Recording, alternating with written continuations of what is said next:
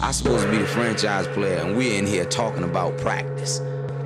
I mean, listen, we talking about practice. Not a game, not a game, not a game.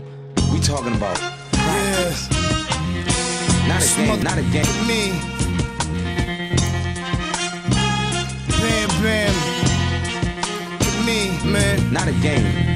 Slap that like she scored 30. We talking about sports. I mean, what we even talking about, man? We talking about sports here. Man, we're going to get Tuesday Night Football, finally. Tuesday Night Football finally happening. It seems like they're slowly working it to where we're going to be getting football 7 days a week. I'm not complaining. I'm not complaining at all. I mean, it's only a matter of time. I mean, we were going to miss out on MACtion this year, I think, because I know the MAC's getting started, and I don't think they were going to do that anymore, but that with the modified schedule. But now, with the NFL having to modify games almost every other week, it's pretty crazy. But, you know, the Titans right now, I think they got a lot of stuff to work out. I think they're about to forfeit a game, if I'm not mistaken. They're tripping. And what's crazy is it was like most of the team. Like I saw Ryan Tannehill was at those workouts. Oh wow! Yeah, Ryan Tannehill was part of that stuff. So it was team run workouts or or on their own, kind of like think it was the the players got together. Okay. Yeah, the players got together and had a private workout. And now everybody's just getting sick. Like they're just getting a different positive test every day. The latest one to get it was Corey Davis. So, I mean, they already had two receivers with it, a couple practice squad players. A.J. Brown's been out the first couple of weeks of the NFL season. So they're running pretty thin, and they're not – I mean, right now the plan is about an hour ago they said that they're moving it to Tuesday. So we'll see. I doubt that they play the game if players keep testing positive. I feel like they haven't had a practice this week. No, they haven't been able to be let back in yesterday, and that's when that happened. Yeah, that's ridiculous. If anything, I really think they should probably get the forfeit. I mean, I don't see why not. With it. I mean, as an AFC South opponent, I'm with it. Yeah, and I feel bad for Derrick Henry owners. I mean, that's your first round pick, and you haven't been able to use them because of COVID. That sucks. That's like the perfect example for not wanting to, or the perfect reason for not wanting to play fantasy football this year is having a guy not play. And he probably hasn't even tested positive. I'm sure Derrick Henry's been one of those guys trying to stay away from it. Jonnu Smith also with all these receivers out. I mean, he's going to be eating. It seems like he's one of the only targets left. So let's hope that they play the game. It ended up working out with the Chiefs last week for fantasy football purposes to where they moved it up to Monday, and the app still counted the points for that week and so on and so forth. So they figured it out last week. Let's hope they can figure it out again. But the Titans are really testing it, bro. They're walking on thin ice right now. Like we said, I mean, when's the last time that we saw a forfeit, you know? Seriously. So I mean, it's deserving though. I wouldn't be mad if the Titans got the forfeit for this. And they haven't lost a game yet. I believe that they're 2-0, right? Or 3-0? I think so. Yeah, they were 2 or 3-0 before all of this happened. And this is surprising. I wouldn't think like a Mike Vrabel run team would do something like this, because it does seem like there was the players that were holding the workouts on their own. I could be wrong. I'm reading an article, but it sounds like they were player workouts. That were held against or without the team knowing, really. So a lot going on there, a lot to keep in mind. But this season is far from ideal or far from normal or far from anything that we've ever seen before. But, oh, well, man, as long as they don't cancel the season and they keep it going, find a way. Seem to be rolling with the punches. A lot of money on the line if the season gets canned. So I'm sure that they're like pushing for it to go at all costs. With the Titans, though, like you got guys getting sick every single day. Like that's like the worst case scenario. I just don't understand how they're going to play. Even if they do play on Tuesday, you know, how are they going to get in practice? We're already Friday, Saturday. Have a practice Sunday, I guess, too. That's what I was going to say. Like, when are they even supposed to get back in the building? Yeah. How realistic is it? I mean, I guess the Titans, if you're looking at it from their point of view, we rather play than just take the forfeit, no matter how many days we get. I mean, if they've been doing their own private workouts, whatever. But the thing is, I think that they rather play the game out on the field rather than just, be cool with the forfeit. So yeah, I agree. But yeah, man, a lot going on there. I mean, we're going to talk more about the NFL later on, but without further ado, let's go ahead and introduce the podcast. It's Thursday night. We moved to Thursdays. I think we're going to be here for a couple more weeks before we revert going to Wednesday night once some of our plans shake out. But yeah, guys, it's we talking about sports. I think this is episode 22. I've gotten the episodes wrong the past couple of times, so hopefully I'm not wrong here. It's episode 22. No, it was Justin. Okay, yeah, I thought so. But we got Roland here. That's me. And we got Ben. Ben, how have you been this week? What up? I've been good. Bill O'Brien got fired, man. I drank yesterday to that. Rightfully so. Went to a fish fry at my brother-in-law's house and had some beers, enjoyed the firing of Bill O'Brien, and I'm pumped for the coaching search, the GM search. D'Antoni's out too. The Rockets are looking for a coach. AJ Hinch just got let go last year for other reasons. The Astros got a new coach.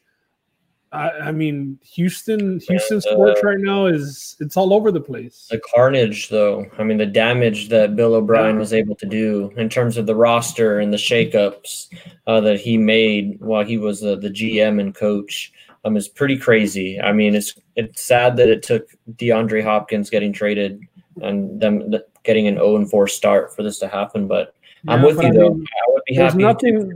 You just got to be happy. You know what I mean? It's at this point, hey, at least they finally pulled the trigger and they didn't waste the whole season doing it. We'll get a little more into the Texans later about some things that I'm hoping to see this Sunday that they're going to be doing differently now that O'Brien's fingerprints aren't all over the game plan for the week. So, and that was one of the season totals that we went over too with the Texans, and we were all kind of surprised with the number at 7.5. And it looks like Vegas was right on this one, setting it pretty low because it's going to take a lot of wins for them to get there. It definitely is for sure. Couple of weeks with that. The Jags are a good start at that, though. I mean, if we can't beat the Jags, shit, maybe it wasn't O'Brien. If they come out and lose to the Jags this week, I do think something's to be said, though, and we talked about it, DeAndre Hopkins, that's a third of the targets walked out the building, a third of the passing offense in terms of receiving yards walking out the building, and trying to replace that by committee doesn't seem to have gotten off to a good start. I know that I was out on Fuller, but I mean, Fuller hasn't done that bad in the games that he has produced. I just think that it's more of the tune of we're fucking around running the ball 2 out of the 3 downs and trying to get a Watson to bail us out on 3rd down after gaining a yard on 1st down and maybe 2 or 3 on 2nd down. Then you're on those 3rd and 6, 3rd and 7s. Yeah.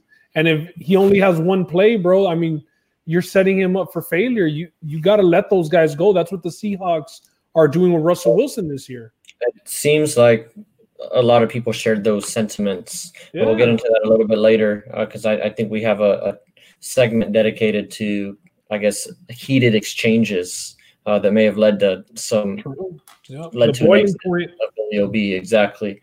But yeah, I haven't really had too much more to root for on my side, being a Dallas Cowboys fan.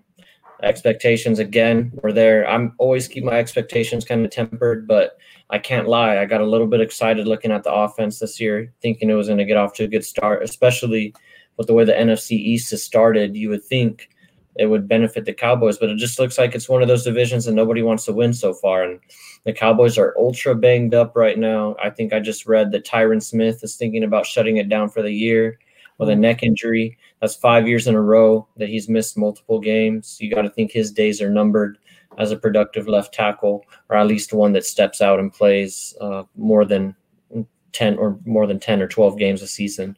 So yeah, things aren't looking good, but we'll get into the Cowboys a little bit more. One thing that is looking good, man, is the Astros. Hell yeah, baby. The Astros. The Astros are back in business. What round are they moving on to? Because I got thrown off with like 30 teams being allowed into the playoffs. ALCS. Just got to win one more series to get to the World Series. Hopefully, waiting on the winner of the Yankees and the Rays. Hopefully, it's the Yankees. I want to beat Garrett Cole. That would be pretty cool for the Astros to be able to do that. And what's crazy is no Garrett Cole, no Verlander. That's 2 Cy Young Award winners, and here are the Astros in the ALCS. No matter what, man, pretty impressive. The bats have come around right now. Correa's in the zone that only him and Giancarlo Stanton has been insane. Also, he's homered in every game the Yankees have had this postseason. But Carlos Correa ended with 11 RBIs in the 4-game series against the A's. So he killed it, bro. Altuve's back.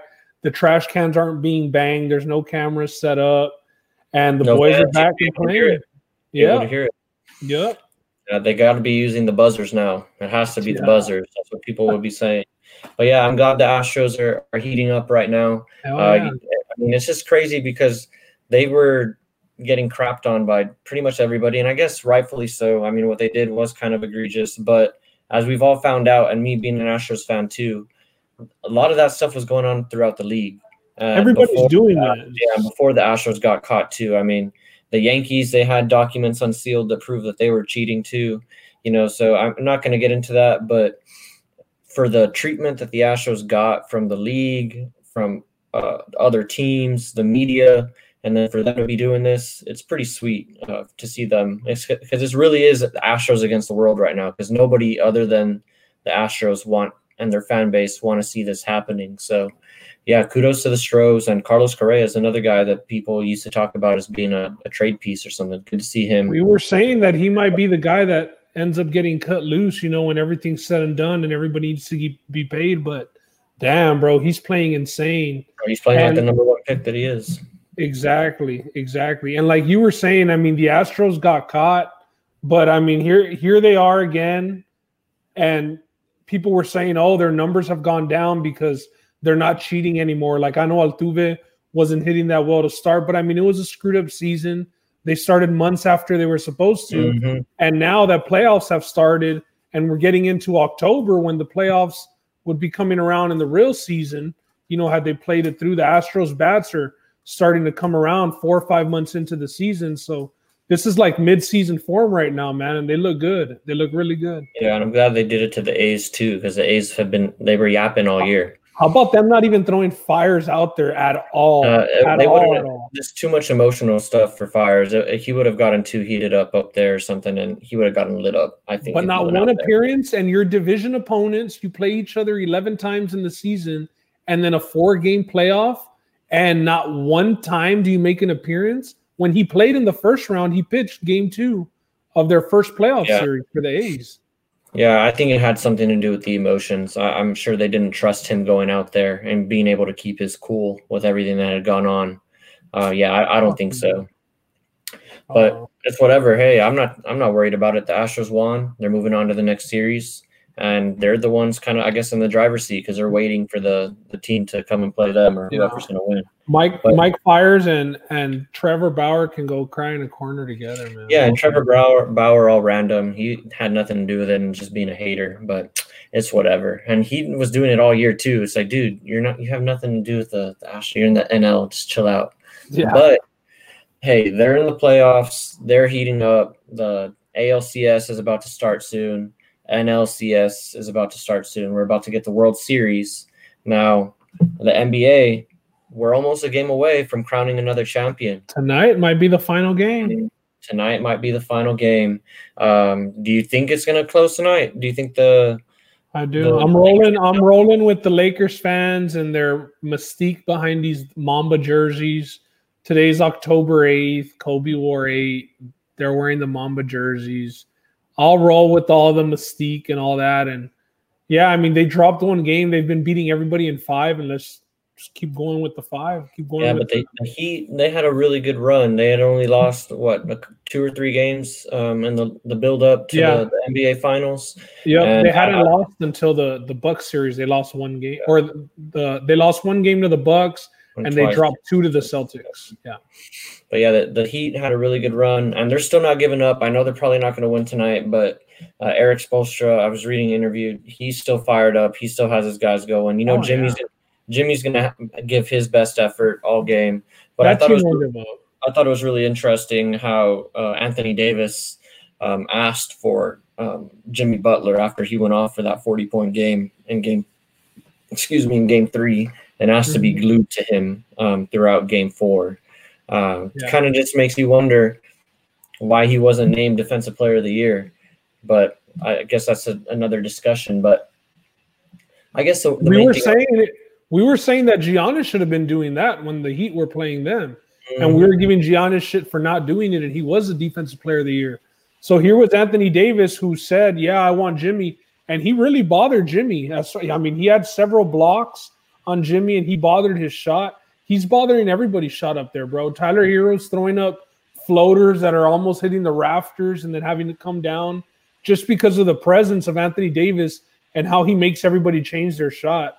So, I mean, he's been killing it defensively for an undersized Miami Heat team. So who you got finals MVP? I still think that it's LeBron because he's been pretty close to having those triple doubles.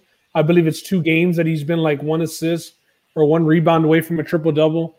The scoring, I know Anthony Davis completely disappeared that one game that the Heat did win, but he bounced back big and he hit that dagger 3 in game 4. Regardless, though, I mean, if LeBron's in the finals. He's had his fingerprints all over the finals. He's going to be the finals MVP. Yeah, I got LeBron as my finals MVP.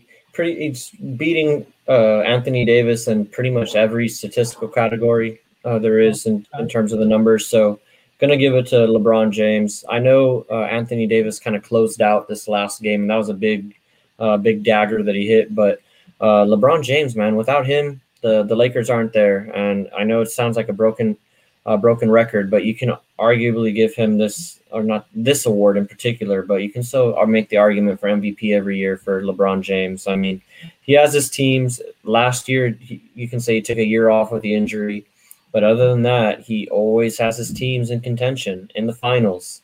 It's something that we've really never seen before.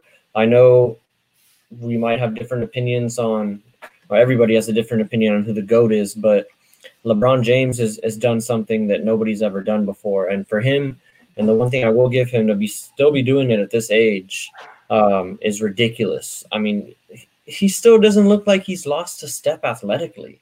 That's the crazy thing. Like, maybe he's not as explosive as he was in Miami, but he's still arguably like a top 10 athlete in the NBA right now. And that's probably even selling him short because he's a 6'9" fucking freight train when he gets going to this day. So LeBron James about to lock up another championship, about to go spank Bronny when he gets home. I've been seeing those memes of Bronny and Jimmy Butler. Because I guess Bronny got caught on Instagram. He was smoking a little doobie or something. Forgot to just not send it to everybody. I don't know how you do that, but gonna learn young, I guess. Yeah, but LeBron, I mean, a decade of being in the finals, not necessarily winning it, but playing in the finals. It's like whatever team you are, they're pretty much saying get LeBron on your team, and then you'll be representing that conference in the finals. Not necessarily that you'll win it, but just get LeBron on your team and you'll be there. Last year with the injury, but I mean, it's pretty crazy. It's an asterisk all over this finals. Like, it doesn't really count or anything, but I mean, they want it, whatever, right? I mean, I think it kind of counts. Just no, not at all. It doesn't count at all. The circumstances are ridiculous to have to be able to go through all of this and still win the title. The one thing that I will say is, like, my interest kind of wasn't there, and that kind of goes with like, I don't have a dog in the fight with the Lakers or the Heat. I could really care less about both teams, but I might not be the only one feeling that way. I was reading today, and I think we have it listed here. The NBA Finals have record low ratings. Game 3 registered at an all-time low for the NBA Finals. That was a college football game that had a better rating than it. Yeah, and I think a lot of people kind of feel the same way as you. They might not feel that the finals right now are very valid. I don't think a lot of people were looking forward to maybe seeing the Heat. Maybe the Heat don't have the firepower that people were expecting with Giannis in terms, I guess, the star power, excuse me. Maybe if Giannis were in the finals, that would be a different story. There'd be a little bit more. But I mean, it also kind of sucked that. But there is no drama. But Bam missed there was drama because of the injuries, not necessarily bad drama, but kind of like the series is over drama because Bam missed those 2 games. He did come back and he has been effective. I'm not saying they would have won those games, but I mean, look at how competitive last game was. Yeah, but even though they lost, it was he got hurt, and so did Gordon Dragic, another guy who had been starting and averaging 20 for the Heat throughout the playoffs, and now they're without him, and they bump up Tyler Hero into the starting lineup. It comes with the game. It comes with the game. Sure. I mean, LeBron had Kyrie go down. He had Kevin Love it comes with the game. Yeah, he rolled out there with Deladova, and he averaged. It happened last year to the Warriors. I mean, every year it seems to you got to last. It's the playoffs. Mm-hmm. Yeah, and that's. I mean, I guess the bubble thing would make me put more of an asterisk, but Bam Adebayo getting hurt, it's part of the game, like you said. That for sure is part of the game. The asterisk is just with the no fans, no travel. Speaking of it, not asterisks, but I guess disappointments and whatnot, and this is kind of weird, but the other team in LA didn't even make it to the NBA final, didn't even make it to the conference finals. But these awards are before the playoffs, though.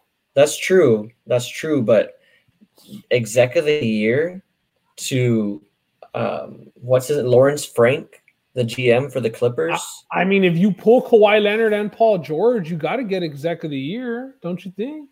Yeah, but doesn't it also have to come to? Well, I guess what you're saying is it was a regular season award. They were the number 2 seed. It just looks bad in hindsight, seeing them, flame out the way that they did, and then I mean, you can make the argument that the team really wasn't constructed that well.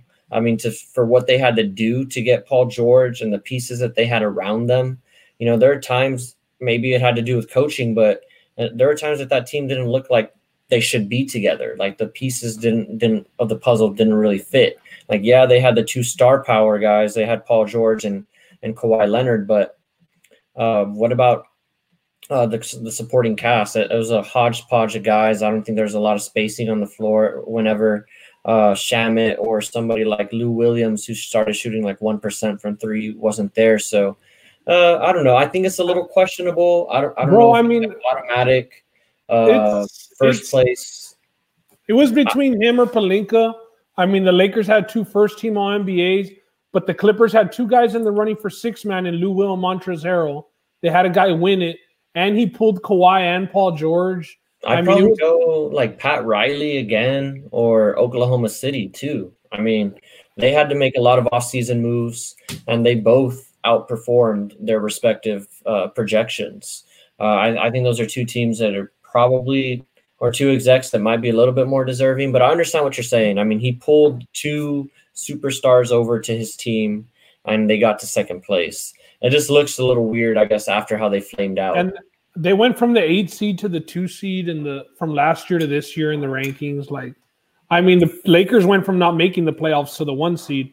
That's why I say I think it was between the Lakers or the Clippers, to be honest. Yeah. But speaking of GMs and guys, trying to do what they can to get superstars, there's word around the league. And, I was actually thinking about this too when I was watching the finals.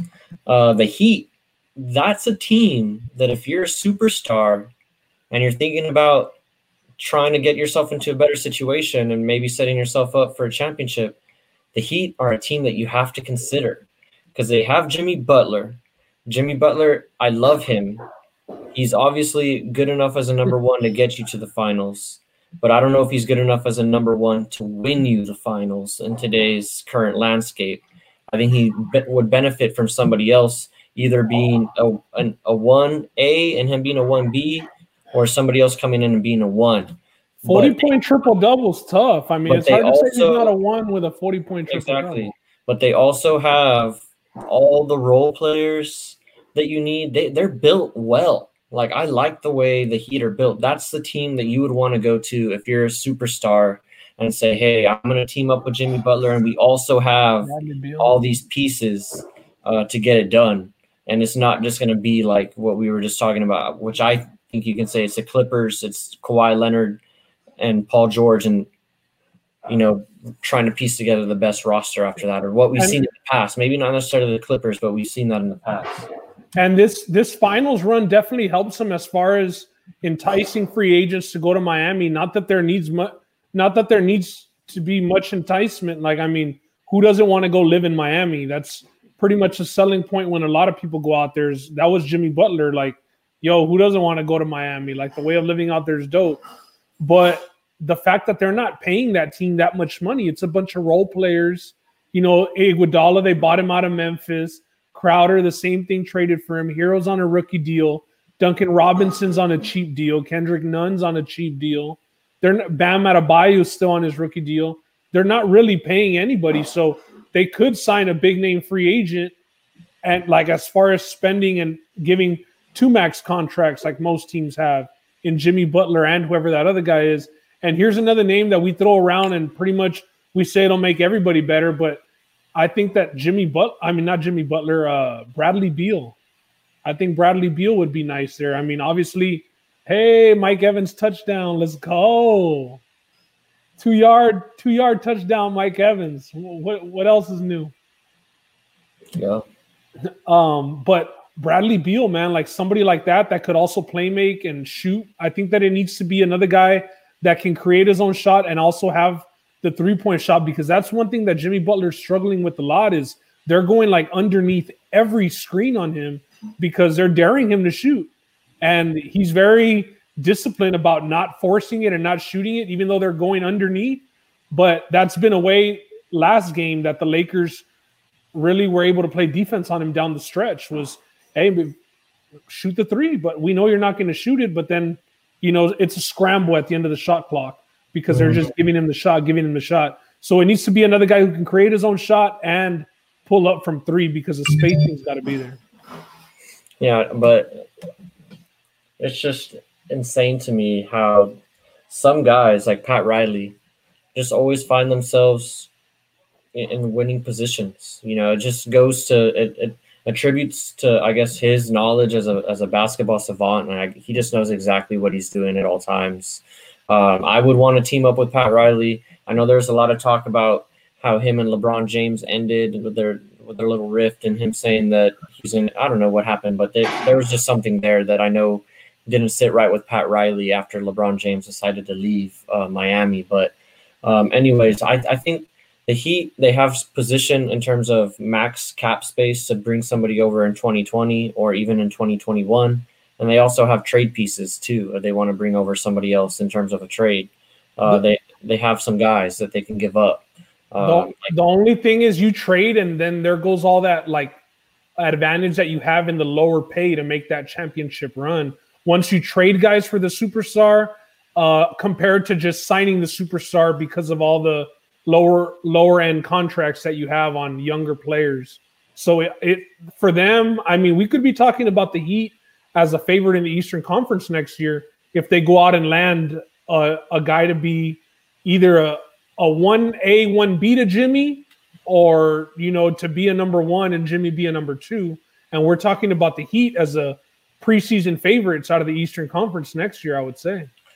Yeah, no, you won't get much argument out of me there. If they do pull up somebody this offseason in terms of using some of that cap space that they have, or if whatever they do, I think they're going to be in prime position to compete. If they don't bring anybody over, they're still a top 3 team in the East, in my opinion.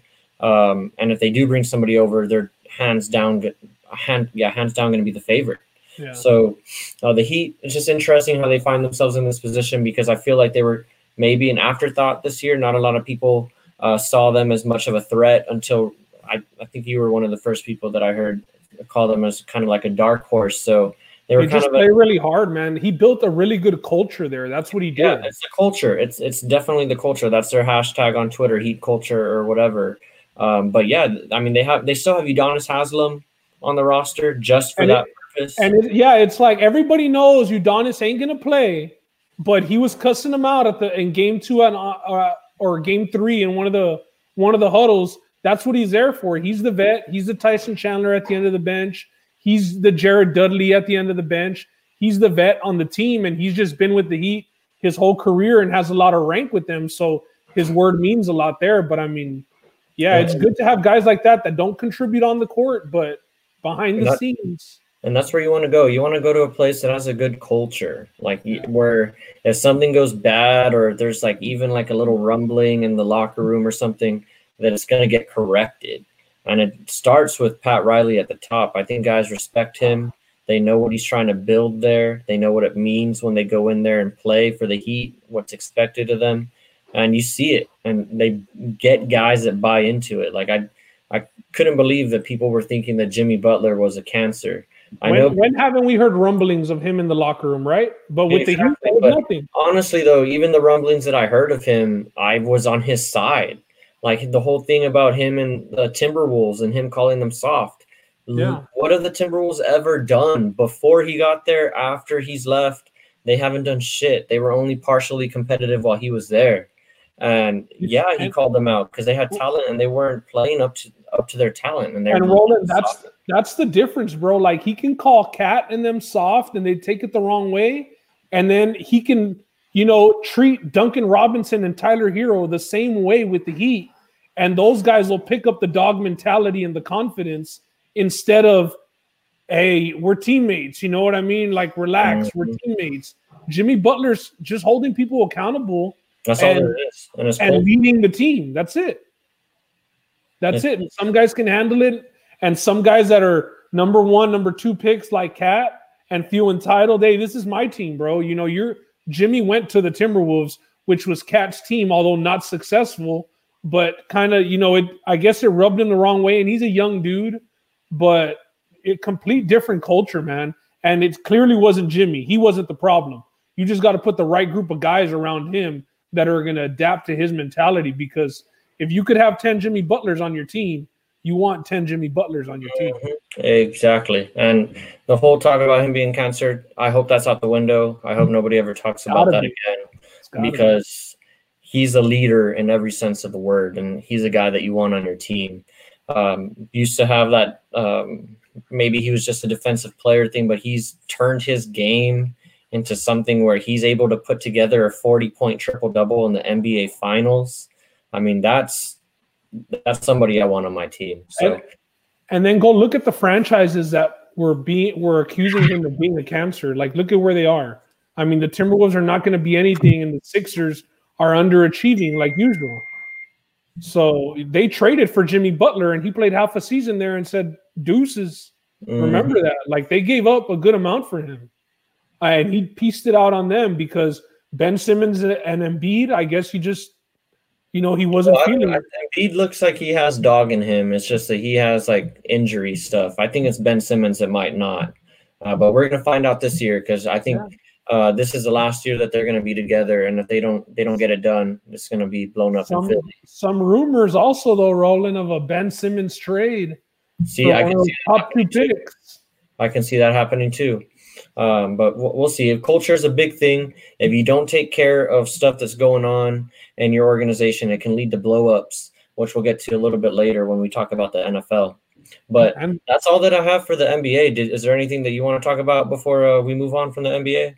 No. I mean, we'll see. The season might be coming to an end tonight. I mean, we'll definitely recap it again on the following podcast. We'll go over whatever ends up happening if it does end tonight or if we get another game. But the bubble, for the most part, man, I mean, I think it did live up to what we expected. I think that it ran as smooth as it possibly could have, aside from that Rockets mishap. Fun times. But, I mean, it was cool having basketball during the day, having basketball every day, and it running into football and all that. Like, it was cool. We probably won't experience that again. You know what I mean? I always look back on this part of my life and enjoy it because you're right. Sure. I mean, waking up and having basketball at 11 a.m., that was freaking sweet. Even if it was just the Magic versus the Raptors and the Magic getting blown out, or the Magic versus the Nets. I mean, I still woke up for that. But, yeah, the bubble is something we're always going to be able to look back to. And I think it actually exceeded my expectations just because the offensive firepower that was there during the bubble, it seemed like guys weren't missing. We had a lot of dramatic games, there's some buzzer beaters, a lot of upsets, a lot of great. I mean, the Suns went 8-0 in the bubble. I don't think anybody thought that was going to happen. That's insane. Dame Lillard won an MVP award. Dame Lillard won the bubble MVP. Yeah, man, it was crazy stuff that happened in the bubble. I'm glad it happened. I'm glad the NBA got this done. And it's just going to suck not having basketball for a couple months because I think we all got a little bit spoiled having basketball, baseball, hockey, football, college football going on. Something that'll probably never happen again. We'll see when the season happens again, man. We'll see how long the Lakers want their celebrations to last, and I'm sure once LeBron's ready to play, everybody will gather up and we'll get a season. But I'm thinking maybe Christmas Day. I'm open. Christmas Day, maybe the New Year. That'd be pretty cool. Cancun in 3. Let's go. Cancun on 3. Dang. It's been 4 games already. Month of the season. Quarter of the season. 4 games in the books for the NFL. And dudes are ready to crown Russell Wilson the MVP, Roland. I mean, he's trending that way. It's hard to argue, but I do say there are some other people that you have to consider in that argument with them right now. Right, like the front runners. I mean, he is a front runner right now. I think, but he's got 2 other guys on his heels, I think, that can argue, that you can make the argument for and being in that MVP discussion. But just for the sake of us being at the quarter mark of the season, let's go over some potential awards. And I think we hit it with MVP. Who's your quarter season MVP so far? Josh Allen. Okay. I think Josh Allen is everything for the Bills. I mean, the Bills they finally got a rushing touchdown since I believe week 15 of last year from somebody other than Josh Allen. Josh Allen's been balling. Russell Wilson does have 1 more total touchdown than Josh Allen. But, I mean, the Bills are undefeated. They're undefeated because Josh Allen, he's slinging it. People were saying, oh, the deep ball, he doesn't have the accuracy. They give him Stephon Diggs, and all of a sudden, I mean, the dude's an MVP candidate. Like that, maybe he just needed to stop throwing to Cole Beasley and get a real target like Stephon Diggs. So with Stephon Diggs and John Brown, everybody over there, they look good, bro. I mean, it might affect him if their game does get canceled and he doesn't get the stats for this 1 week, even though they would pick up the forfeit win. But right now, I'm going to go with Josh Allen. Very impressed. Didn't even expect us to be talking about Josh Allen and MVP talks. So I got to go with Josh Allen. I like that. I don't think you are wrong with either 3 of these guys. I really do think it comes down to preference. The only thing I'll say is Russell Wilson does have 4 more passing touchdowns so far through 4 games. He has 16 touchdowns to Josh Allen's 12. But my guy is going to be Aaron Rodgers. Aaron Rodgers is doing it again. I mean, people were kind of writing him off, not writing him off, but people were kind of thinking about, hey, this might be the beginning of the end for Aaron Rodgers. They just drafted a quarterback. We were talking about how they didn't improve the offense. They passed on a guy like Justin Jefferson in favor of Jordan Love when you thought that, hey, they're 13-3, let's go ahead and get them another weapon. They decided to do something else. They ended up drafting A.J. Dillon, and they're not even using because Aaron Jones is going hard right now. But Aaron Rodgers, man, 13 passing touchdowns, 0 interceptions. He's at about 71% completion percentage. And his number 1 receiver is Alan Lazard. He's throwing to some guy named Alan Lazard's hurt. Tanyan, so, he had people stepping into the waiver wire. Number 1 on the depth chart right now. The guy just gets it done year in and year out. And I think that if he keeps up this pace, they keep on winning. You're gonna find it very, very hard to get me off of Aaron Rodgers for MVP. Because I think out of all of the 3 teams there, I think he has the least weapons to work with. Russell Wilson has a couple of new toys. I mean, he's always had Tyler Lockett. He's got DK Metcalf. Still got a good run game with Chris Carson, not taking anything away from Russ. But Aaron Rodgers is doing it with scraps. Aaron Jones. With Aaron Jones as his best weapon, exactly.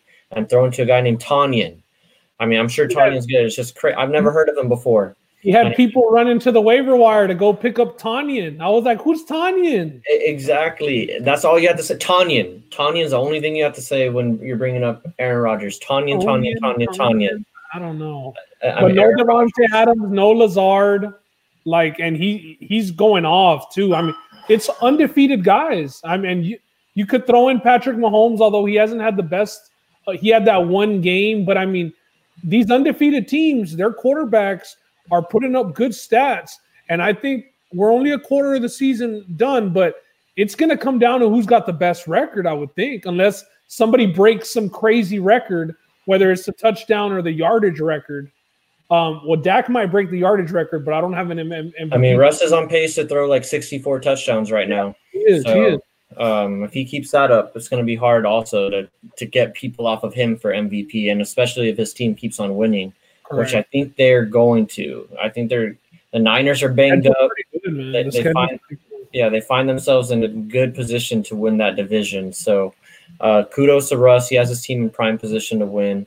But for me personally right now, for what I've seen, I'm just giving him credit for doing it with almost nothing. I'm going Aaron Rodgers as my quarter season MVP. Yeah, and Josh Allen does have 3 rushing touchdowns, so that's why he has 15 total TDs, and Wilson has 16, although Wilson does have 4 more passing TDs and total TDs. Josh Allen's right there. And I do think that if Justin was here, he would have picked Russell Wilson, just so our Seahawks viewers don't get mad. All right. We're just going with who we really think. And I've been on this Josh Allen bandwagon. I'm going to keep riding it, but I do think Justin would have gone with Russell Wilson. All right. Let's go to maybe one that might not have so much argument. This might be a quick one. Offensive Rookie of the Year. I think we're both going to say Joe Burrow. Can we say that, though? Has Herbert not been lighting it up? I mean, but Joe Burrow has a couple more games on him. I think Justin Herbert's only played 2. That's fair. And Joe Burrow's gone for 300 yards. Yeah, Joe Burrow, but quarter season. I do think that Herbert did get named the starter today officially.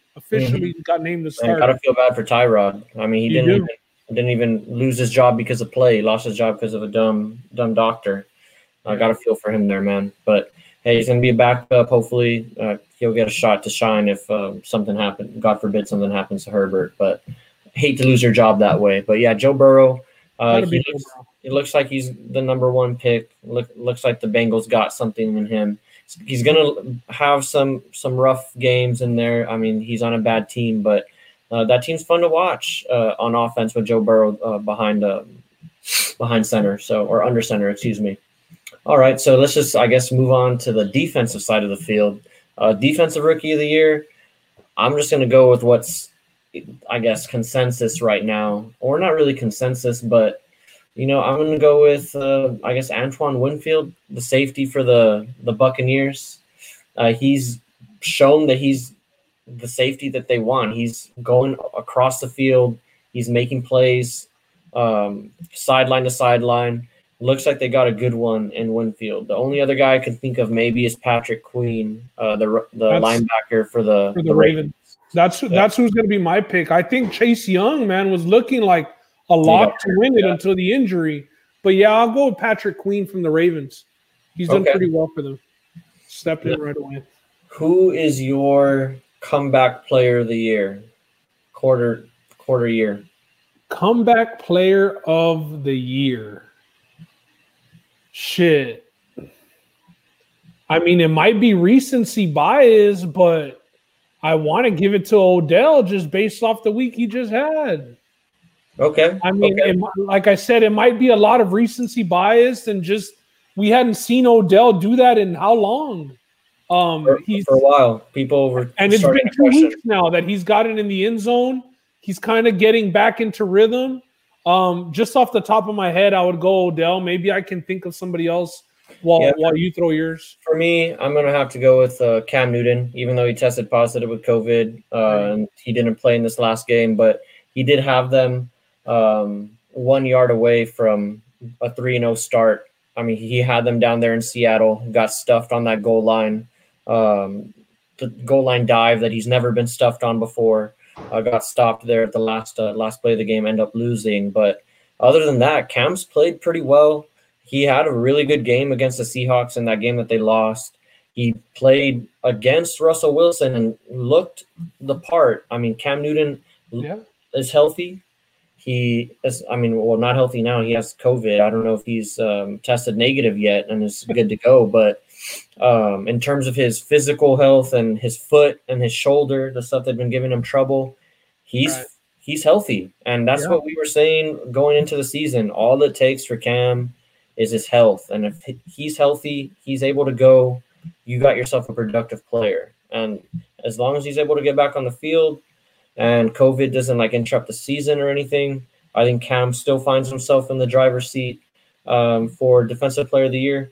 But a name that I see there right now that's kind of interesting, and I'm just going to say it because I was laughing at him, and I felt bad because I was laughing at him. Aldon Smith, Dallas Cowboys defensive end. I was, and I take it, Aldon Smith, I'm sorry. I hope you can understand why it might have been funny that people were touting you as, like a secret weapon. I was like, oh my God, how can they say he looks like a monster in practice? Because that was the word. That's what people were saying. Aldon Smith looks like a monster. Watch out. Watch out. The Cowboys might have something here. And I'm thinking to myself, we haven't seen this guy in 5 years. How can he look like a monster? What are the Cowboys talking about? Of course the Cowboys are going to say that. They were excited about Randy Gregory and what's happened there. But Aldon Smith, he's looked pretty good. I mean, the Cowboys have not necessarily looked very good on defense, but Aldon Smith is arguably in the bright spot. Best. Yeah, he's been one of the bright spots. So props to Aldon Smith. I'm glad you got your head straight. Hopefully you can stay straight. Yeah, I mean, you're only 31. I imagine you got 2 or 3 productive years if you're healthy, since you have all of this rest accrued, through suspensions and whatnot. Not trying to crack a joke, but you have fresh legs at 31. You're for being 31 years old, your legs are pretty fresh. So other 2 guys, Roland, just off the top, now that I had a little more time to think, I think Teddy Bridgewater could be considered for a comeback player with the season that he's having and not being a starting quarterback for however long that it was. And the other one, now I'm blanking out on it. Teddy Bridgewater, yeah. He just had himself a good game. If he puts a couple of more together, I can see that as well. He was, and Melvin Gordon from the holdout last year. I think Melvin Gordon has had a strong start for the Broncos. So he could, I guess you could say, be considered a comeback player of the year based off of his holdout last season and missing all of those games. Alrighty, moving on from comeback player of the year. Let's go from a non-player award. Let's go to coach of the year. Coach of the year, I think, is pretty interesting. I do think you got to go to the record on this one, maybe. What are the 4-0 teams? For me, I'm probably going to go with who you had as the MVP. I like what Sean McDermott's doing with the Bills. The Bills have started 4-0. They've traveled East Coast, West Coast. I believe they traveled over to no. They got the Rams at home. But anyways, the Bills have done everything that they're supposed to do. And this was a year that they're supposed to challenge for the AFC East and potentially win it. And I think they're doing what they need to right now. So I'm giving it to Sean McDermott. Yeah, that's who I was going to pick too. But just to not be the same and not pick a team that's undefeated, I'm going to go with another Sean over at the Los Angeles Rams. I don't think that anybody had the Rams at 3-1 coming into this season. I think that everybody had the Rams pick to finish last in their division. And right now, I mean, they're looking like it's going to be the Seahawks and them battling for the division once they play each other, based off all the Niners injuries throughout the season. So I'm going to go with Sean McVay, right? Sean McVay? Yeah, Sean McVay. I'll go with Sean McVay just to be, outside of the box. Yeah, and he was somebody that was having, people question him whether or not he was truly like an offensive genius or offensive guru. I know there was some talk about that. So let's move over. Well, this will be the last one that we do. I went to Defensive Rookie of the Year, but what about Defensive Player of the Year? I think that, Darnold, right? Myles Garrett. Myles Garrett has been playing really well. Aaron Darnold. Aaron Donald. I'd probably go Myles Garrett. Myles Garrett's looked really good for the Browns. I think he might have the most sacks. He has 5 sacks so far through 4 games. He leads the league in forced fumbles with 3, and he has 2 recoveries. So Myles Garrett, out with COVID. Yeah. What's that? And McCourty's out with COVID, last year's Defensive Player of the Year. So, he looks really good. I like Myles Garrett. I'm glad he's putting some of the stuff behind him with what happened last year. between him and Mason Rudolph, who's not even playing right now. Perfect way to bounce back, man. I mean, because he got the captaincy stripped from him, I believe, in the offseason due to that mess at the end of the last season. So good to see him bouncing back. Alrighty. Even though those were the quarter season awards. If you guys out there that are listening to the podcast have any different opinions, go ahead and chime in. This is one that we just wanted to go through and have a little bit of fun. Because I mean, it's only 4 games through the season, but I didn't expect like the Bills to be 4-0. I don't think anybody expected the Rams to be 3-1 at this point in the season. So it's cool to go over these awards and see where we end up. So I had Aaron Rodgers for MVP. Ben had Josh Allen. Let's see where both of these guys end up in the grand scheme of things. Okay, sure. So speaking of quarterbacks, we're talking about we were talking about Aaron Rodgers, Josh Allen, Russell Wilson. Russell Wilson's a guy who got paid recently, maybe a year or 2 ago. Let's get to a guy who would be in MVP discussions if the team was just winning the games. Yeah, that seems to be the only thing that's holding the Dak back from A, solidifying his status as the MVP, and B, solidifying his status as the quarterback of the Cowboys for the future with a lucrative contract to be paid. That seems to be escaping him. But, you kind of find yourself thinking, are his numbers a little inflated because of the situations that he finds himself in? His defense can't stop anybody, so he's constantly having to make up and try and – I mean, he's the only guy that's thrown over 50 times a game, I think every game or something like that, or he's averaging over 50 tosses a game. Something crazy. I just know he's throwing the ball more than everybody else in the league right now. But he's completing the passes. He's looking good doing it. I mean, what more does the guy have to do other than win the games? But he's only one guy. All of these things that are bad problems for the Cowboys as far as the defense are great problems for Dak. Because the more that he throws the ball, the more that his price tag goes up, as long as the stats are there. And I think right now he's on pace to break the single season yardage mark by some ridiculous number, just due to the fact that the Cowboys are they're playing shootouts. The Browns had 30 points at halftime this past week. The Browns, who are, the number 1 running team in the league, had 30 points. So Dak is having to fight back, pass the ball, and just air it out. So that's how you're going to end up with 500 yards passing every game. But, the defense being that terrible, that's not Dak's problem. No, it's not. But a big problem for the Cowboys, man, because the numbers that Dak is going to have at the end of the season based off of the game scripts that they're going to be in this week, it might not be that way because they play against the Giants. They might finally have one where it's more of a Zeke game, where it's Cowboys controlling the clock out to the early lead. But these Dak numbers are ridiculous.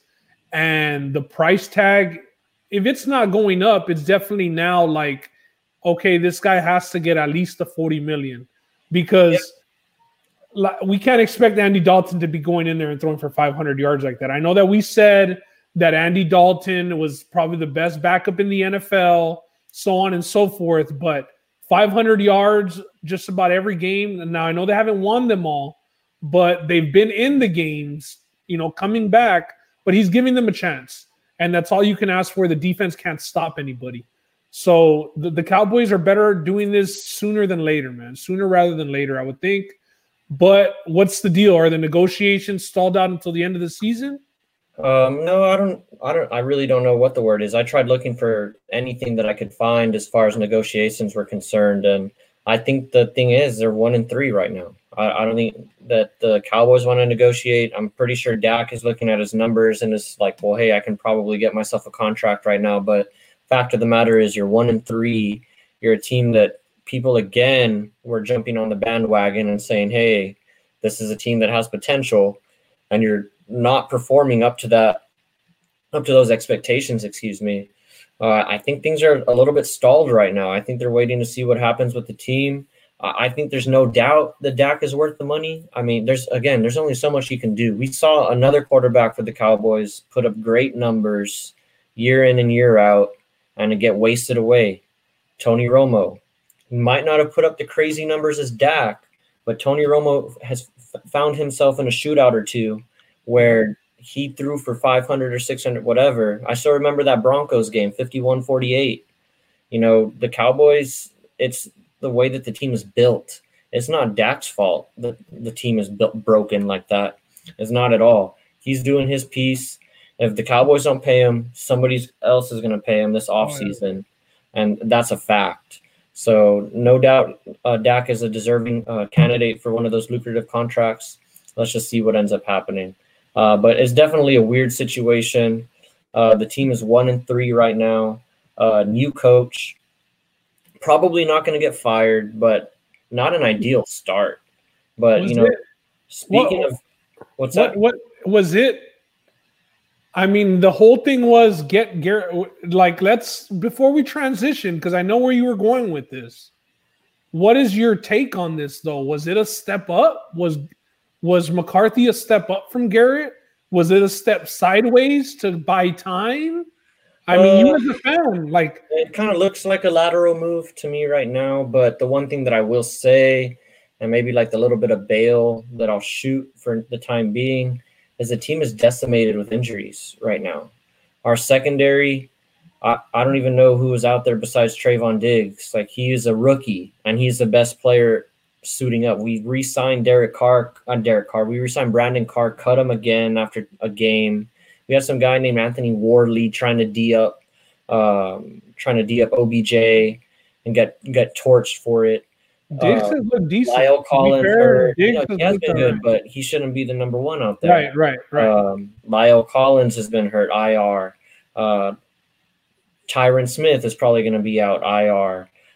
We lost Travis Frederick in the offseason. We've been dealing with a lot of injuries. It's not ideal in this type of season. The fumbling thing that we've seen from the Cowboys, which is in talking to some friends that are Cowboys fans, like, if it wasn't for the fumbles, because it's been weekly. It's not like if it was just like a one-game thing.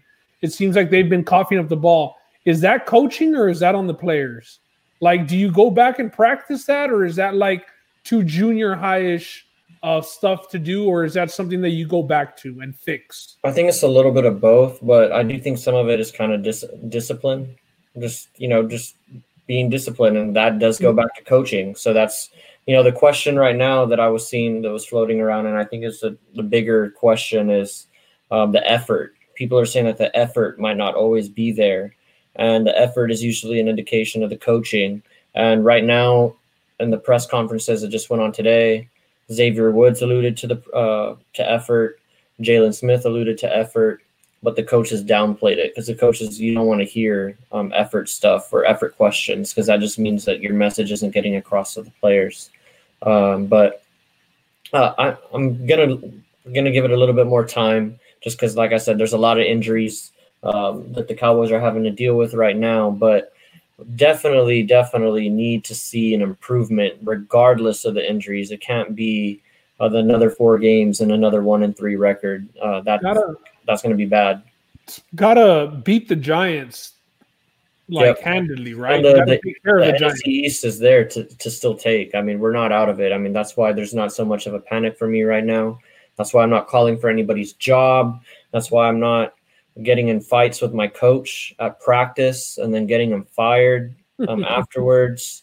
Man. All right, let's transition, bro. JJ Watt. I never would have thought that I would hear him being the one that gets in a blow up with the coach. That surprised me a little bit, to be honest. But what do you think, Ben? You're the Texans insider. I think what he said in the presser, I don't know if it was yesterday or the day before, is he said, I finally want to feel a connect with the fans again, because every text, it was just O'Brien at all of these guys.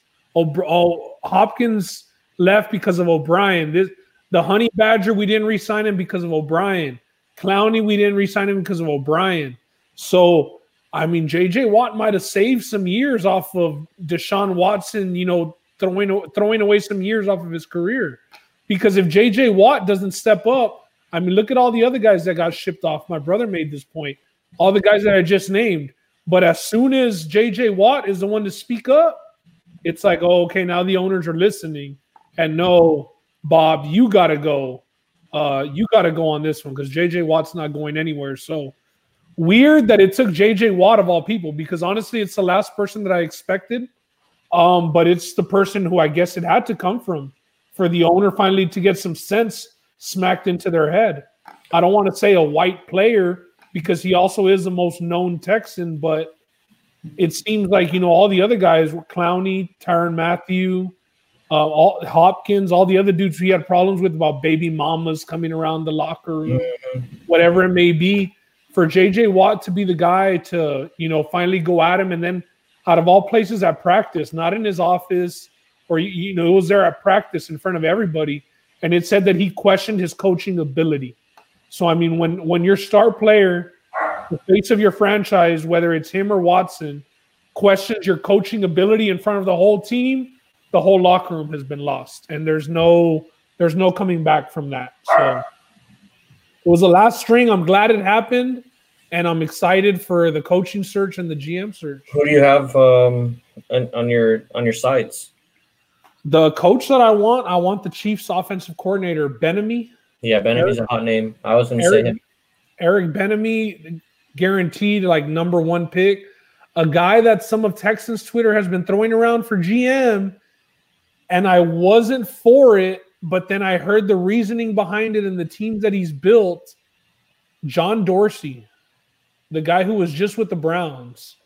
And, I mean, he took some chances while with the Browns, traded for Odell, brought in Kareem Hunt after that whole debacle that he had and getting kicked off the Chiefs. He took the chance on Kareem Hunt. He's just been a guy to bring in talent. I don't necessarily agree with it because, I mean, like, the Browns are now being successful after he left, although it is the pieces that he brought in that are, they just got the right coach finally, I guess, the Browns. Freddie Kitchens was definitely not the answer, and that's part of John Dorsey because he's the one that chose him. But another name, Louis Riddick, who was on ESPN, they said that he interviewed last year for a couple of jobs and said a real good impression. He's a young mind. I just don't know what the Texans want, man. The one thing that I don't want is for them to promote from within. That is the one thing that cannot happen. We cannot promote from within because all those people that are there are Bill O'Brien's crew. So, I mean, that's why I'm so hung up on this.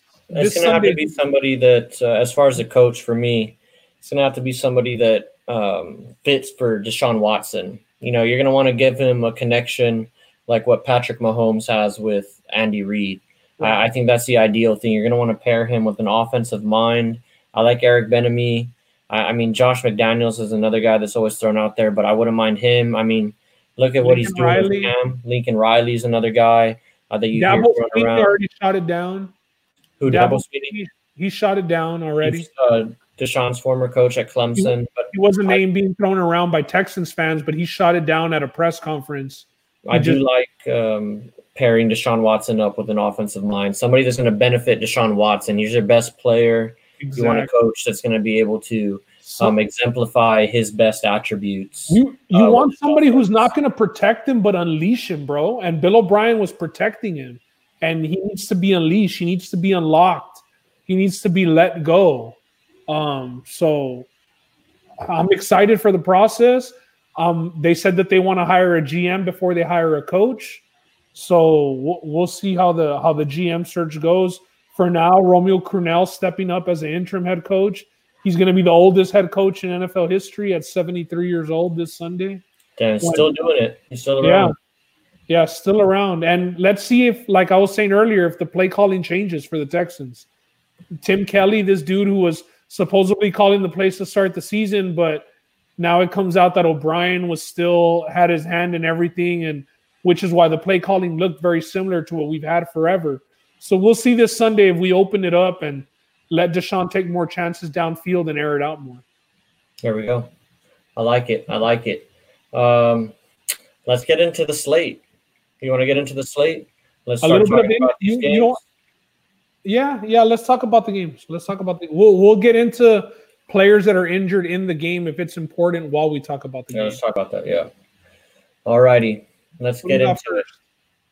We're not going to do the Thursday night game. That one's going on. I think it's while we're broadcasting, it's 13-7. I think the Bears just scored a touchdown. Who scored? Was it David Montgomery? I think I saw. Yeah. If you have him, scored a touch. I think it was a rushing touchdown. It was a red zone opportunity, so nothing too crazy out there. Let's see here. Let's go on to, and we're going to do this with the spread. We got the Bengals versus the Ravens. The Bengals are traveling to Baltimore, and the Ravens find themselves as 13.5-point favorites. Ravens might not have had the best start to the year. Looks like they might be getting into a little bit of a swing. The offense looked a little bit better last week.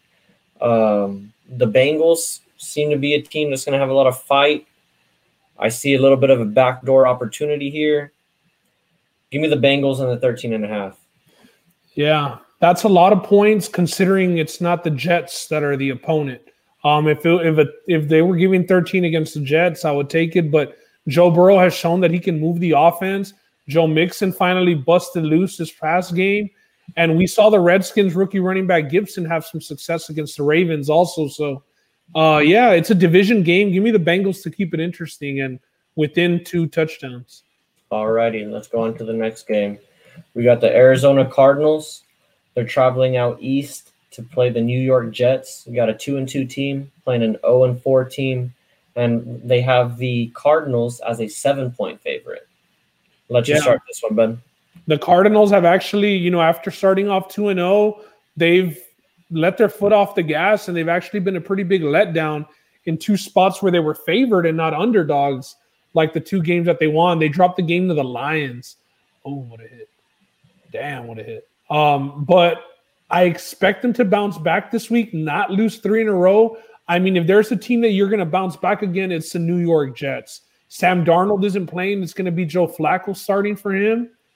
Maybe it's an upgrade. I don't think it's an upgrade. But give me the Arizona Cardinals to at least win by 10 points. I know they are a little banged up on the secondary, but Joe Flacco's not a guy who can take advantage of it. And the Jets just have Jamison Crowder. They do get Le'Veon Bell back this week. I don't know how much they're going to use him. He's coming off the IR, but give me the Cardinals. Give me the Cardinals -7.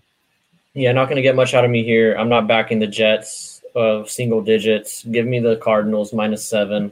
I think this one's going to be easy. The offense is going to look good. Kyler Murray is going to roll. Give me the Cardinals -7. Interesting matchup here. Got another West Coast team going out east. Got the Rams at 3-1. Going out and playing the Washington football team. The Rams find themselves as 7.5-point favorites. They're coming off a loss last week, right? They lost. No, they won. Yeah, they beat the Giants. Oh, they beat the Giants. There we go. So they were 2-1. Now. It was an ugly game. That's right. There's the Golden Tate, Jalen Ramsey affair there at the end of the game. They just got in a fight and everybody blocked it off. It was pretty cool to see. But the Redskins, they're switching over to Kyle Allen from Dwayne Haskins. Is it enough? No, I don't think so. I don't think they have anybody that they can trust at quarterback on that team.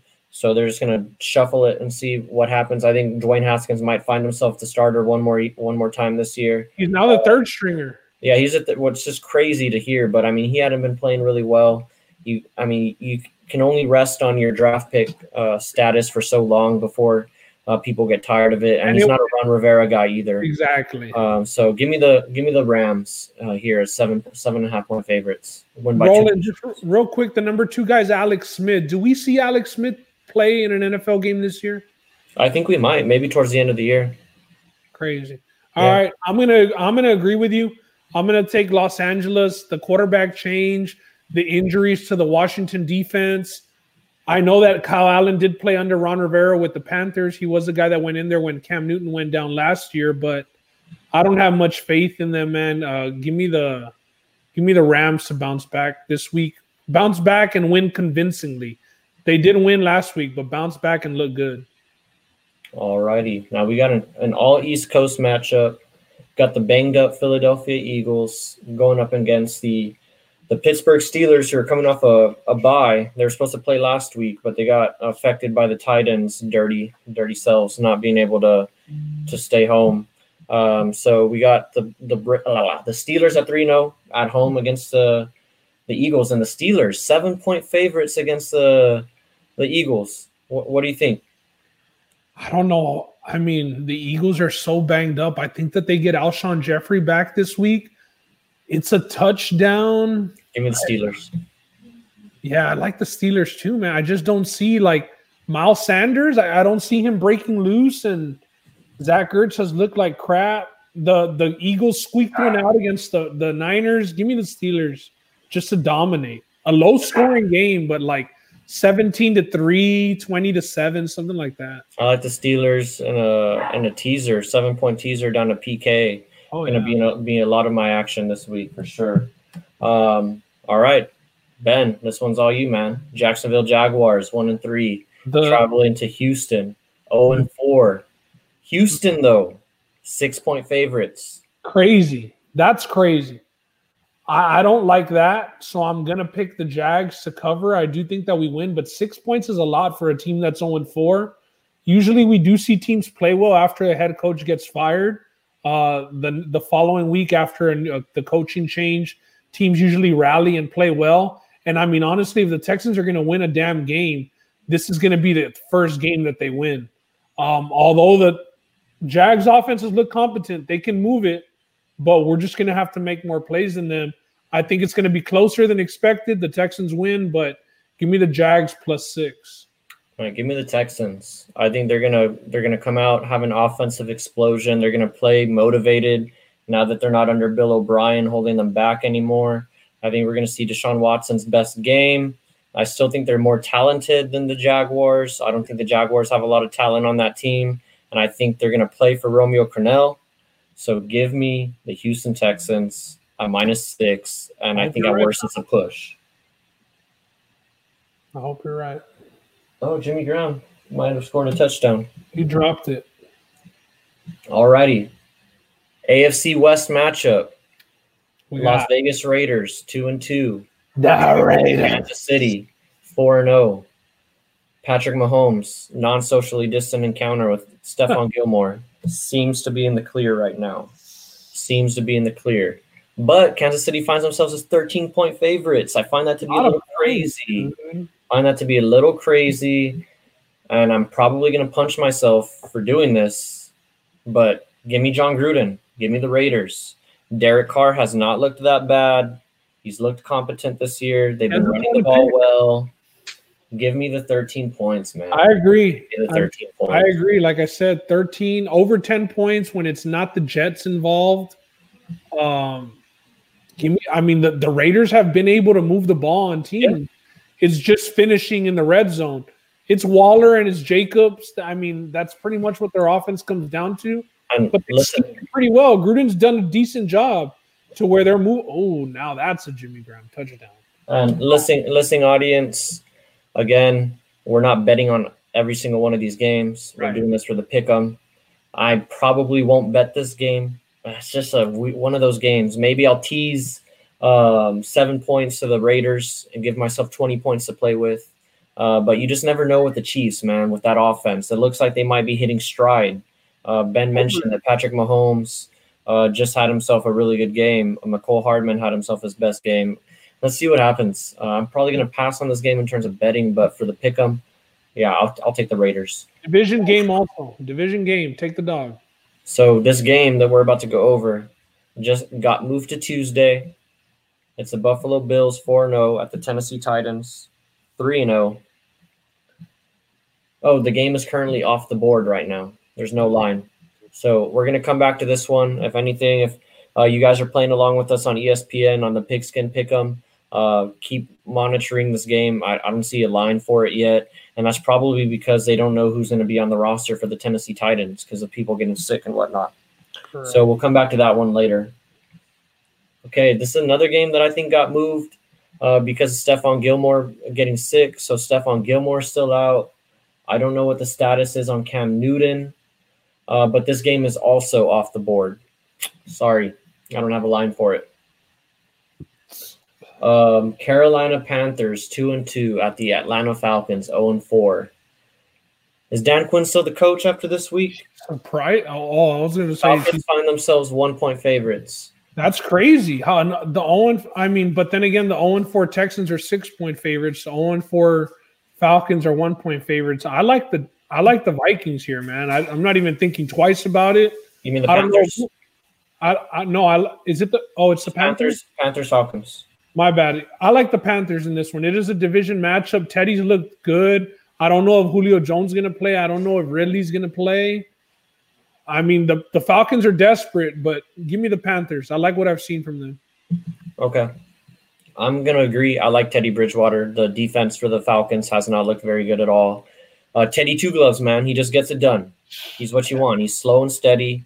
He's not going to put up any crazy numbers, but he's going to get the job done. He's not going to be the reason why you lose most times. He will throw a pick or two here and there, but for the most part, he's a prototypical game manager. He's a solidified starter in the league. He deserves to be a starter, and he's going to get them the dub here. So Carolina outperforming. I didn't think they would be 2-2 right now. They could very well find themselves 3-2 and welcoming back Christian McCaffrey. So let's see where they can go under a first-year coach in Matt Rule. All righty. Now we got an NFC least matchup. We got the New York Giants 0-4 traveling to the Cowboys, who aren't much better at 1-3. I know I was giving all my Texans friends shit for being 0-4, but fact of the matter is I don't have much more to be happy about at 1-3. You all took care of your problem, which was your coach, and nothing's changed. Nonetheless, the Cowboys find themselves as 10-point favorites. It's a lot. It's a lot of points, but I think they're going to blow the brakes off of the Giants. I don't think the Giants are going to be able to score with them. The Cowboys' offense has scored on everybody. It's not going to be any different with the Giants. Give me the Cowboys to cover the number. I'm not backing the Giants. I'll back the Giants just because the Cowboys stopping the Giants, I mean, they'd have to stop them 2 times to cover 9.5. Do you think that the Cowboys stop anybody 2 times? They're just going to stop the Giants. I mean, Daniel Jones will stop himself. He'll do something to stop himself. I'm still going to give me the Giants in the 9.5. All right. Okay, we got an AFC South team in this next one. AFC South versus AFC North matchup. 2 teams that find themselves 3-1.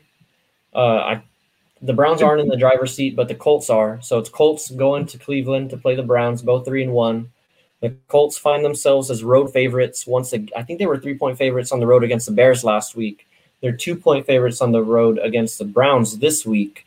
They covered last week. Do they cover this week? I don't think that they do. I like the Browns. I don't like what I've seen from Phillip Rivers. I mean, he's made T.Y. Hilton non-existent.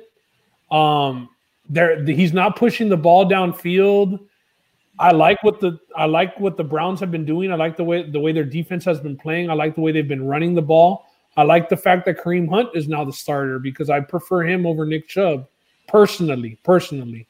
So I'm going to go with the Browns to win at home. They've been playing good. I like them to keep it up here. I'm going to follow you on this one. I backed the Colts last week, but that's because I don't trust the Bears, and I think the Colts are still better than the Bears. But the Browns, they look like they might be hitting an offensive stride. We're seeing the best Odell that we've seen in a while. Myles Garrett and that defensive line is ferocious. And even though the Colts do have a good offensive line, Phillip Rivers can't move for shit. So he's going to find himself getting sacked a lot. I have a pick or 2 predicted for Phillip Rivers. If you have a Phillip Rivers interception prop, and if it's at over a half, you take it. Don't even think about it. You're not going to lose that bet a lot of times. I took that bet on Baker Mayfield a lot last year and cashed on it because he was an interception machine last year. But I think we can see a pick from Phillip Rivers. So look out for that game prop. But yeah, I'm gonna tail bet on this one. I'm going Browns +2 Browns money line. Browns in a teaser. I like Browns +9. Steelers PK AFC North teaser 7 points right there. But give me the Browns in this one. All right. I think we're almost done here, but moving on to the next one. We got a East Coast team in the Dolphins traveling out west to play the San Francisco 49ers, who are starting to get a little bit more healthy, starting to get a little bit more of their weapons back, and I think that's being shown in the line. They're 8.5-point favorites against the Dolphins. Do you think Fitzpatrick has a backdoor cover in him? If Garoppolo plays, I like them to cover this. Right now, it's trending that he is going to play. I mean, they're still not getting that defensive line back. Those guys are out for the season. They're still out Richard Sherman, also in the secondary. But they might be getting Mostert back this week. I just think that San Fran might be able to control the game and keep that Miami offense off of the field. Like, not that they're scary or anything, but they can move it up and down. I think that the 49ers will be able to close out this game with the ball, running the ball, getting a first down, and not getting backdoored. So I'll take the Niners minus the 8.5. Interestingly enough, Miami, they have not lost a game by more than 10 points this year. And the 3 games that they've lost, 80% of the public right now, as of this writing, is on the Dolphins and the 8.5 points. 82% is on them right now. But I'm actually going to follow the sharp action, and I'm going to follow Ben here again. And I'm going to take the large favorite in here with San Francisco. And I think they're, like I said, they're getting a bunch of their weapons back. They're going to start rolling here soon. And that's because they looked pretty good without their main weapons in a couple of games without them. So give me the 49ers here to go 3-2 and cover. We got their NFC West foe in the Seattle Seahawks. They're welcoming the Minnesota Vikings. Seattle's 4-0. Minnesota's 1-3. Russell Wilson, as we all know, 16 touchdowns, 2 interceptions so far through the season. Seattle finds themselves as 7-point favorites at home. I feel like the Vikings and the Seahawks always play each other pretty close. It's probably going to be a high-scoring game. The Seahawks defense isn't very good. They're bottom of the league in terms of defensive variance when it comes to the pass defense. 32nd. They're ranked 32nd. Give me Minnesota +7. Keep it a close game. Yeah, I do think that the Seahawks win this game, but the Seahawks are never in blowout wins. They're always in close victories. Russ will have the ball at the end and probably put them in field goal range or score the touchdown. But the Vikings will stay within the number just because the Seahawks can't stop anybody. And Justin Jefferson has a big game. Just had to throw that one there. Moving on, though. We got the New Orleans Saints. They're welcoming the Los Angeles Chargers and Justin Herbert into the Superdome. Monday night game. This is the last game on the slate that we have a line for. New Orleans finds themselves as 8-point favorites. The Chargers have looked pretty good. They're a scrappy football team. Justin Herbert looks like he's worth that number 6 pick. I know Anthony Lynn was huge on that pick. He said that even though he loved Tyrod, Justin Herbert was his guy and the guy that he wanted. So Anthony Lynn has a lot of confidence in Los Angeles. And I think we're going to see a team that plays with a lot of confidence, plays like they feel like they have their franchise quarterback, and they're going to cover. Give me Chargers going into New Orleans as 8-point underdogs to cover. I don't know they win, but they keep this game within a touchdown. Yeah, I'm going to go the other way. I'm going to go in New Orleans. I think that the Chargers are going to struggle a whole game without Austin Eckler. I think they struggled in the second half last week after Eckler did go out. So give me the Saints. I did like what I saw from them last week, the way that they closed that game out. The offense is clicking. Just feed Kamara. They get Michael Thomas back this week. I expect him to get in on the fun. And give me the Saints by 10 or 13 points. Okay. All right. Well, that wraps up the pick'em. Is there any play you might want to give out before, or maybe something, if you don't have something, maybe might be posting something for the viewers to look out for? There's a couple that I like, but I think that we'll just post our favorite ones on off of the Twitter page. But I mean, I'll go with the Browns, bro. Okay. I'll go with the Browns +2. I'm going to do a 2-team 7-point teaser. I'm going to tease the Steelers down to PK, and I'm going to take the Browns up to +9 on that +2 line. So give me a 7-point teaser, Browns +9, Steelers PK, and that's probably going to be my favorite play of the week. Is there anything obviously, as we talking about sports, is there anything sports related that you want to talk about before we sign off? We got a good fight that we should at least touch up on a bit. We got Marlon Moraes facing Corey Sandhagen this weekend on a UFC fight night. Wow, Sandhagen, they're giving him to Moraes. Yeah, we saw Sandhagen go out there and get beat up by Barbosa. Barbosa's on the card too, right? Yeah, Barbosa is on the card as well. He's fighting Amir Americani, or Marquar Americani. But the main event, bro, it's a good fight. Sandhagen's really tall for the division. He's a lanky fighter, good cardio. He throws a lot of output, and we know Moraes because he's that finisher. He's the dude who goes out there and goes for broke pretty quick. Not the strongest cardio, as we saw in that Aldo fight. He did beat Jose Aldo, and they ended up giving Jose Aldo that title shot. So Marlon Moraes, he's lost to Henry Cejudo. He hasn't lost. He's been in there with John Lineker. He's been in there with Jose Aldo. He's been in there with Aljamain Sterling. This dude's been in there with the cream of the crop. And the fights, it's pretty closely lined. I think Moraes is a very slight favorite. Sandhagen, we saw him step up into the big leagues, and he couldn't get it done against Barbosa. Barbosa took him to hell, bro. And he broke him. He beat the crap out of him. So I think that Moraes is going to be able to get this dude out of there within the first or second round. I like Moraes to win this fight. I do think it's going to be an exciting fight, though. The card's kind of underrated. There's some good fights down there on the undercard. Definitely be something to be looking out for Saturday night, though. Yeah, I'm going with Moraes in this one too. I thought Sandhagen was one of those prospects that they brought up, and you saw what he did against Edson Barbosa, and I wasn't really too impressed once he got to step up in competition. So, yeah, I'm going to go Marlon Moraes to win here as a short dog. This card kind of crept up on me. I didn't even know that this was a headliner. Are they doing this? Is Fight Island, right? It part is 2. Fight Island. Yeah. Yeah. Now I guess we got another Fight Island card. The one that who's the head? Korean Zombie and Brian Ortega. That's going to be next week. That's going to be a good one, bro. That's going to be a good fight. Finally, T-City gets back in there against Ortega. We'll definitely go over that on the next podcast. Those two guys have been eager to fight each other, so I'm glad to see that one. There's been a lot of drama, not even behind the scenes, because it's been out in the open. But yeah, and next week we're going to have to spend a little bit more time on Izzy and JBJ, because that looks like something that might have some legs here over the next couple of months.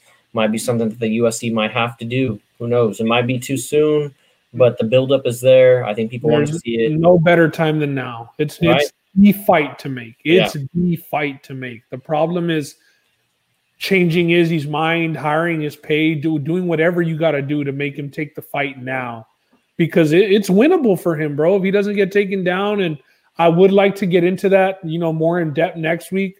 I'd like to have Justin on for that too, because we know Justin likes watching UFC. That's something that really started blowing up this week, though. So yeah, but keep an eye on Twitter for that, man. Those exchanges, they'll get you through your afternoon. Those guys go at it. It's crazy. As popular and as famous as these guys are, and they're on there trolling on Twitter, just like I actually like their back and forth better than the DC and JBJ. I can't wait for a press conference. The press conference is going to be crazy for this one. So this might be, if it actually happens on time, this is bigger than Khabib and McGregor, potentially. It could be, yeah. And speaking of McGregor, he also today tweeted that he accepted a fight against Dustin Poirier. He already reached out to the UFC, and he's just trying to hear back from them, but that he does want to fight in 2020. He doesn't want to wait till 2021. And so that Garbrandt and Figueiredo main event that fell out, that's what he wants to headline. Because Conor wants to get the dub, try and get the dub. Hey, it's not an easy victory. I know he's already beaten Dustin Poirier, but Dustin Poirier is a lot better than he was then.